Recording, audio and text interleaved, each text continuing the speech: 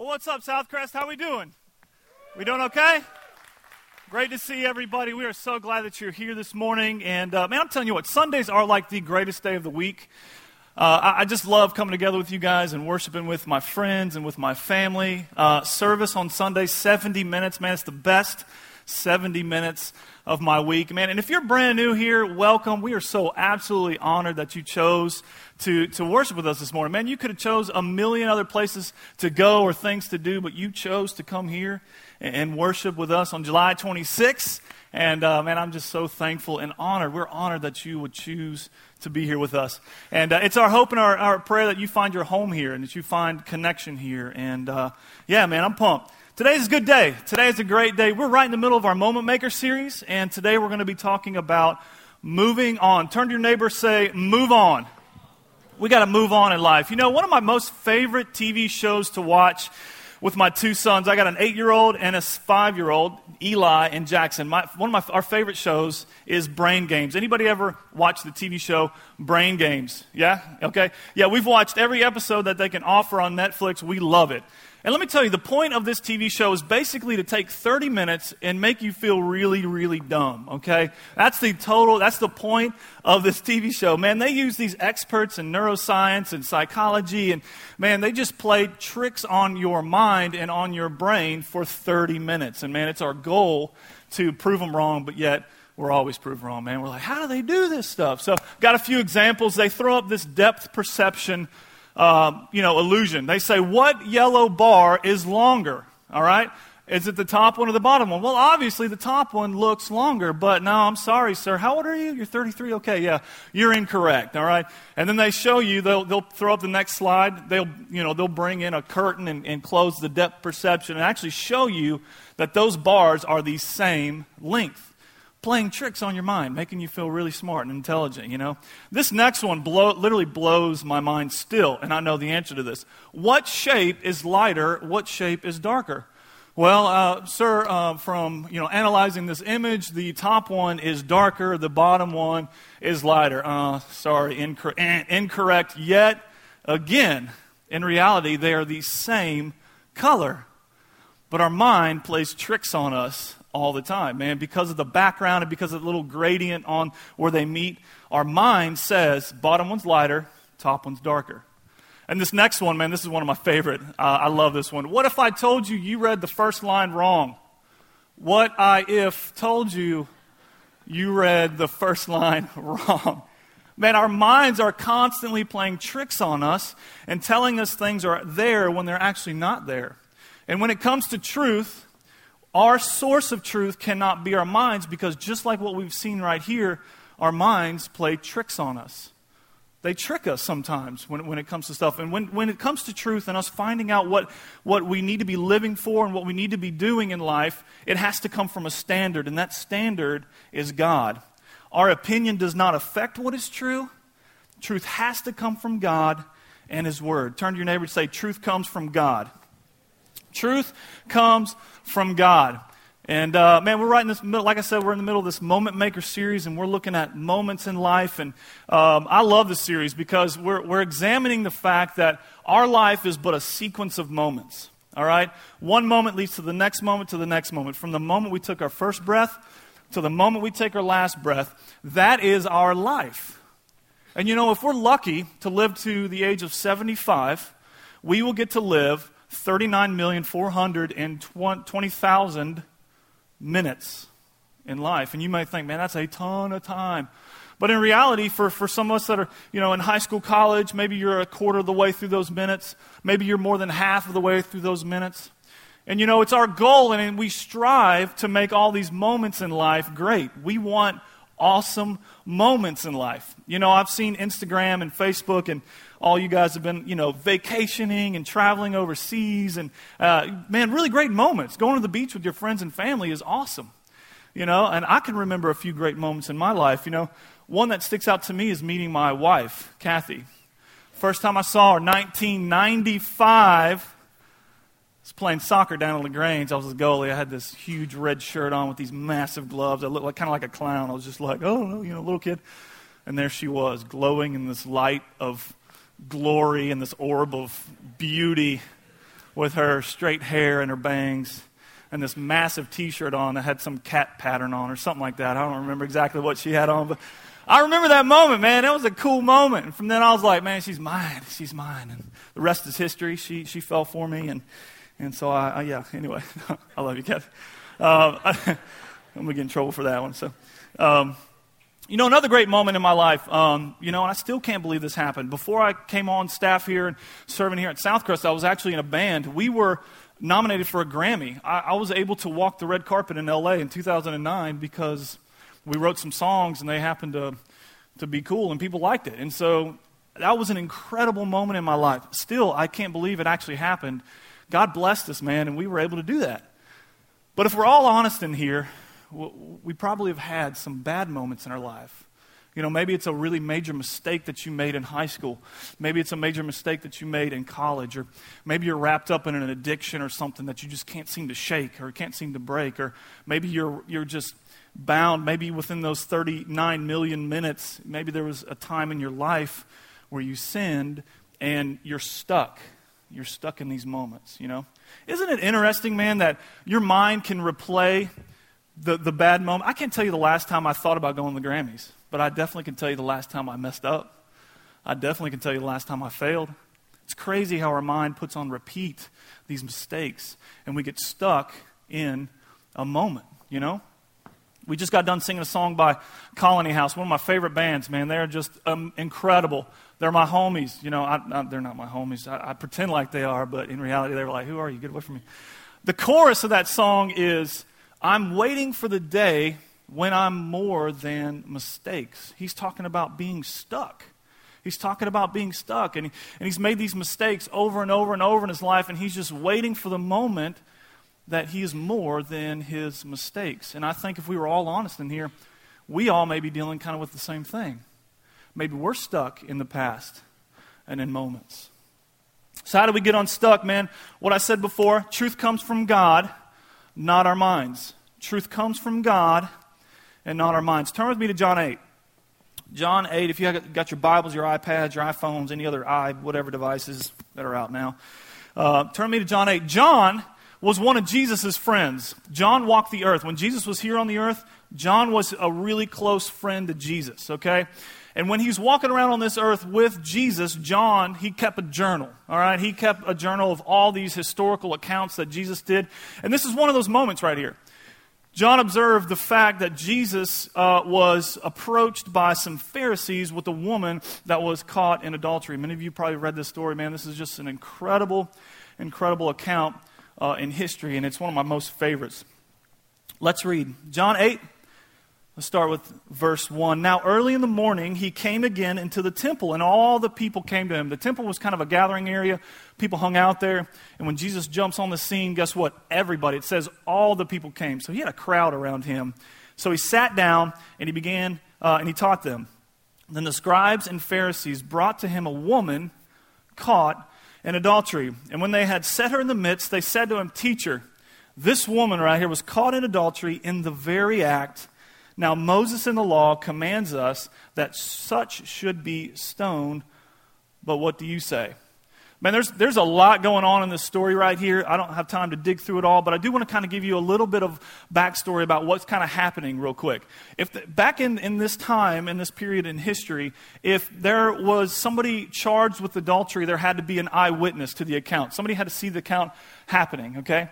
And if they were going to carry out the death penalty of a case of adultery, 2 people had to witness the account. So obviously you see how difficult it would have been to capture and to kill somebody just based on adultery. Also, in a case of an adultery, 2 people are always tried, not just one. But here we see the Pharisees, they just brought the woman. So out of the gate, Jesus is realizing, number one, these Pharisees are up to something because they're not upholding half of what they're supposed to be doing. They're trying to trap Jesus, and they're trying to get him to say something or to do something that they could later accuse him of. And we'll see that. We'll read that in just a minute. Also, something to note that I was reading, just kind of thinking through. If they caught her in the act of adultery, she was probably caught in that act the night before. It's the morning time. So she was probably held in this state, held captive either in a jail or something that was going on by these Pharisees and these scribes. And then also, something to note and interesting to me is that she was probably not clothed. If she was caught in that act, they probably grabbed her, held her, and they throw her in the midst of all these people and in front of Jesus, and she's probably in just the most shameful and humiliating state she has probably ever been in her entire life. Let's read on, verse 6. This they said, testing him, that they might have something to which accuse him. Jesus stooped down and wrote on the ground, with his finger as though he did not hear them. I just absolutely love this moment in Scripture because I think as he's sitting there teaching people about the love of God and what he's here on the earth to do, these Pharisees take this woman and throw her right in the midst of him. And I bet you in that moment he's so moved with compassion for this woman that he begins to stoop down and write on the ground to draw the attention to himself and to take it off of that woman. He wants to take the shame and the humiliation off of her and put it on himself. You know, it's crazy. That's exactly what he did for you and me on the cross. Man, we are sinful. We mess up. And what Jesus did is he said, you know what, Matt? No, I'm going to pull that shame and that attention off of you and that sin. I'm going to put it on myself and I'm going to put it on the cross. I'm going to take that from you and I'm going to bear it. It's just incredible to think that God created that moment. He's the moment maker. And his moment on the cross covers our worst moments that we could ever do and ever have. And he covers it, and he takes it for us. You know, some people, we don't really know what Jesus wrote. A lot of people speculate that, man, he wrote some Old Testament verses down or some law, or that he wrote the names of the scribes and the Pharisees and the sins that they had committed. And but my favorite one is basically Jesus just sat down and he began to doodle on the ground just to tick off the Pharisees. Man, that's my favorite one. He's over there drawing like, here's a cat. I'm just drawing, whatever, And so we don't really know, but, he's over there drawing. He's pulling the attention to himself. And so we see in verse 7, they continue to ask him. I mean, they're like, Jesus, what's going on? We're talking to you, man. What do you say? Should we stone her? And in this moment, do you see what's going on? The Pharisees and these scribes, they're rating sin. All of a sudden, their sin isn't as bad as this person's sin right here, this girl's sin. They're rating it. It's an easy trap to fall into. I'm guilty of it, man, pointing fingers so I don't look so bad. If I'm rating sin, at least I'm not as bad as that person. Hey, well, at least I'm not as, at least I didn't do that. But in reality, what we're going to see is that sin is sin. And in God's eyes, they were sinners just like she was a sinner. He evens the playing field. So they continued to ask him. He raised himself up and said, he who was without sin among you, let him throw a stone at her first. And again, he stooped down like a boss and wrote on the ground because he didn't even care. All right, that's my commentary right there. That's my McFadden version. I just love that, man. He's not even worried about them. Verse 9, those who heard it, being convicted by their conscience, went out one by one, beginning with the oldest, even to the last. And Jesus was left alone, and the woman standing in the midst. Our worst moments in life can turn out to become our greatest moments in life when they bring us to Jesus. Our worst moments in life can become our greatest moments in life if they bring us to Jesus. A lot of us in this room, we may be stuck in a moment, man, but if this will at least draw us to the feet of Jesus, and you would say, God, I don't even know how I got to this place. God, when I was a young kid, I never imagined that I would sin like this. I never believed I would turn out to be like this or addicted to this or stumbled here or made this failure. But God, you know what? I'm right here and I need your help, God. I'm crying out to you. Please help me get unstuck from this moment. That's what's happening right here. Jesus evens the playing field. The scribes leave.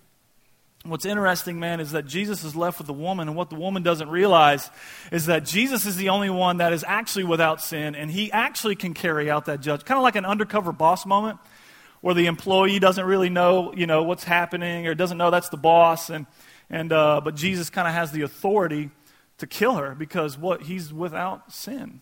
And she's left there with him. But he refuses to give her a negative judgment, man. I just absolutely love that. Verse 10. When Jesus raised himself up and saw no one but the woman, he said to her, "Woman, Where are those accusers of you? Has no one condemned you? Verse 11, she said, no one, Lord. And Jesus said to her, neither do I condemn you. Go and sin no more. I was thinking about this. Why did Jesus in that moment ask her that question? It was an obvious question. They left. Jesus knows what happened. They walked away.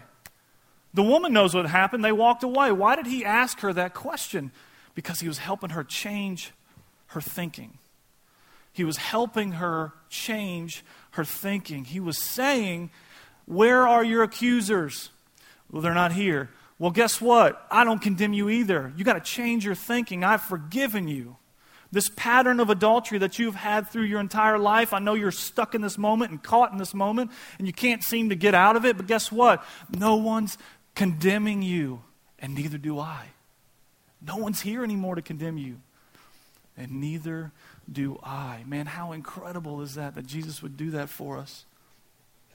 In this moment, she was stuck in a moment. She was stuck in her sin, and Jesus created a new moment because he's a moment maker for her to move on, and he was helping her change her thinking. Today, maybe you need to change your thinking. Today, maybe you need to begin to examine yourself and change your thinking. And maybe you need to believe the Lord when he says, I don't condemn you either. Go and sin no more. Today's your day to get unstuck, man. You're here. You're here in this moment. You're not here in this room by chance. You didn't happen to stumble in here because you're going to check the box off. God has a purpose for you here in this moment. And today, he wants you to get unstuck. You know, I love this story, man. It's the perfect example of what Jesus did on the cross. He refuses to pronounce us a negative judgment. You know, John 3:17, you know, it says what Jesus is here to do. God did not send his Son into the world to condemn the world, but to save the world through him. You know, he would have went against what he was actually here to do if he was to pronounce a negative judgment on that woman. But he's here to save us, man. He's here to save us. And so that's what I want us to do today, man. I want us to think for these next few minutes as we wind down. I got a little bit longer, but I want you to begin to examine yourself. I want you to begin to think about what your life and where you're at in your moment. And maybe you're stuck. And today what God's calling you to do is to change your thinking. Today he wants you to change your thinking. Listen, God doesn't conduct an opinion poll on what truth is. He doesn't go to the Pharisees and say, okay, what? No, he didn't do that. We can't take away or we can't add to his gift of salvation. It's a free gift and we get to receive it and that's it. Period. And to help us change our thinking too, I was thinking about this too. If any sin makes us unacceptable to God, let's say you feel like what you fell into or what you've done in your past is just so terrible that it makes you unacceptable to God in this moment. Well, guess what? That makes the cross insufficient. It makes the Bible a lie. It makes Jesus a lie when he says that he's forgiven us of all of our sins. Listen, you are acceptable to Jesus.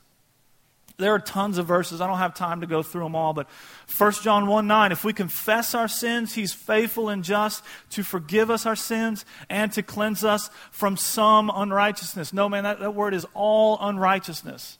All of it.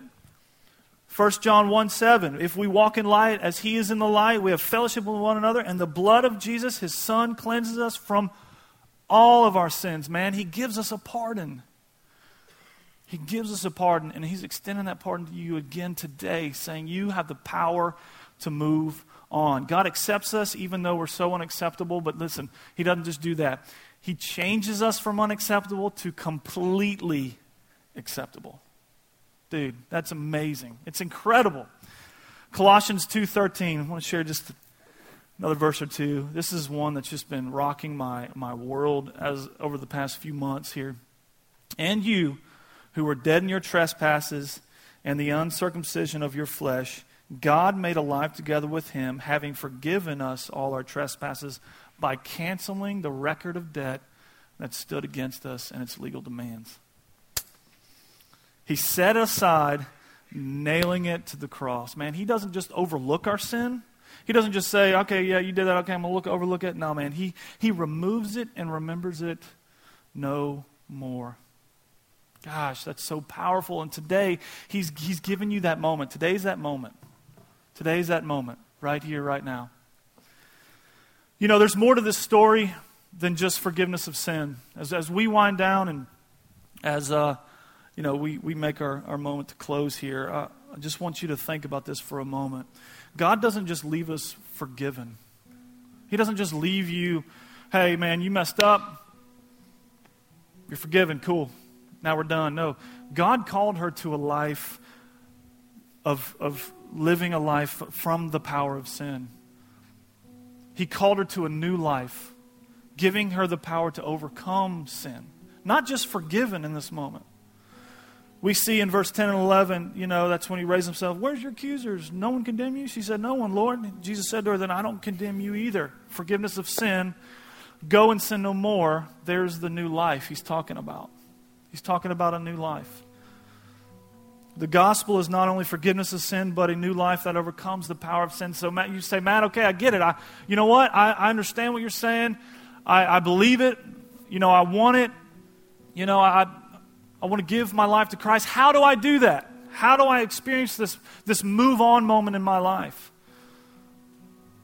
It's called repentance. It's called repentance. What is repentance? It's a changing of our minds. It's a change of thinking. It's a turning from sin and to God. It's leaving our life of sin. It's leaving our moment of being stuck and turning to Him and giving our lives to Him. Here's something I want you to get. The only sin that remains unforgiven is the one not repented of. The only sin that remains unforgiven is the one not repented of. Is that not awesome? Well, Matt, I don't think so. My sin is terrible. You don't understand what I've been through. No. What about the verses we just read? He forgives us from all of our sins. He cleanses us from all unrighteousness. That word's very specific there. All. Christ's death on the cross takes care of all sin. There's no sin that you've done. There's no mistake that you've made in life that God doesn't say, I want to help you move from this moment and I want you to move on. I want you to move on. He doesn't just leave us unforgiven. He changes us. He changes us forever. And here's the thought I want you to walk out of here today with is, because of Jesus, I have the power to move on. Because of Jesus, I have the power to move on. I want you to bow your heads with me just for a moment. And I don't, we're doing awesome on time. Nobody move around just for a minute. We're going to let you out on time, I promise.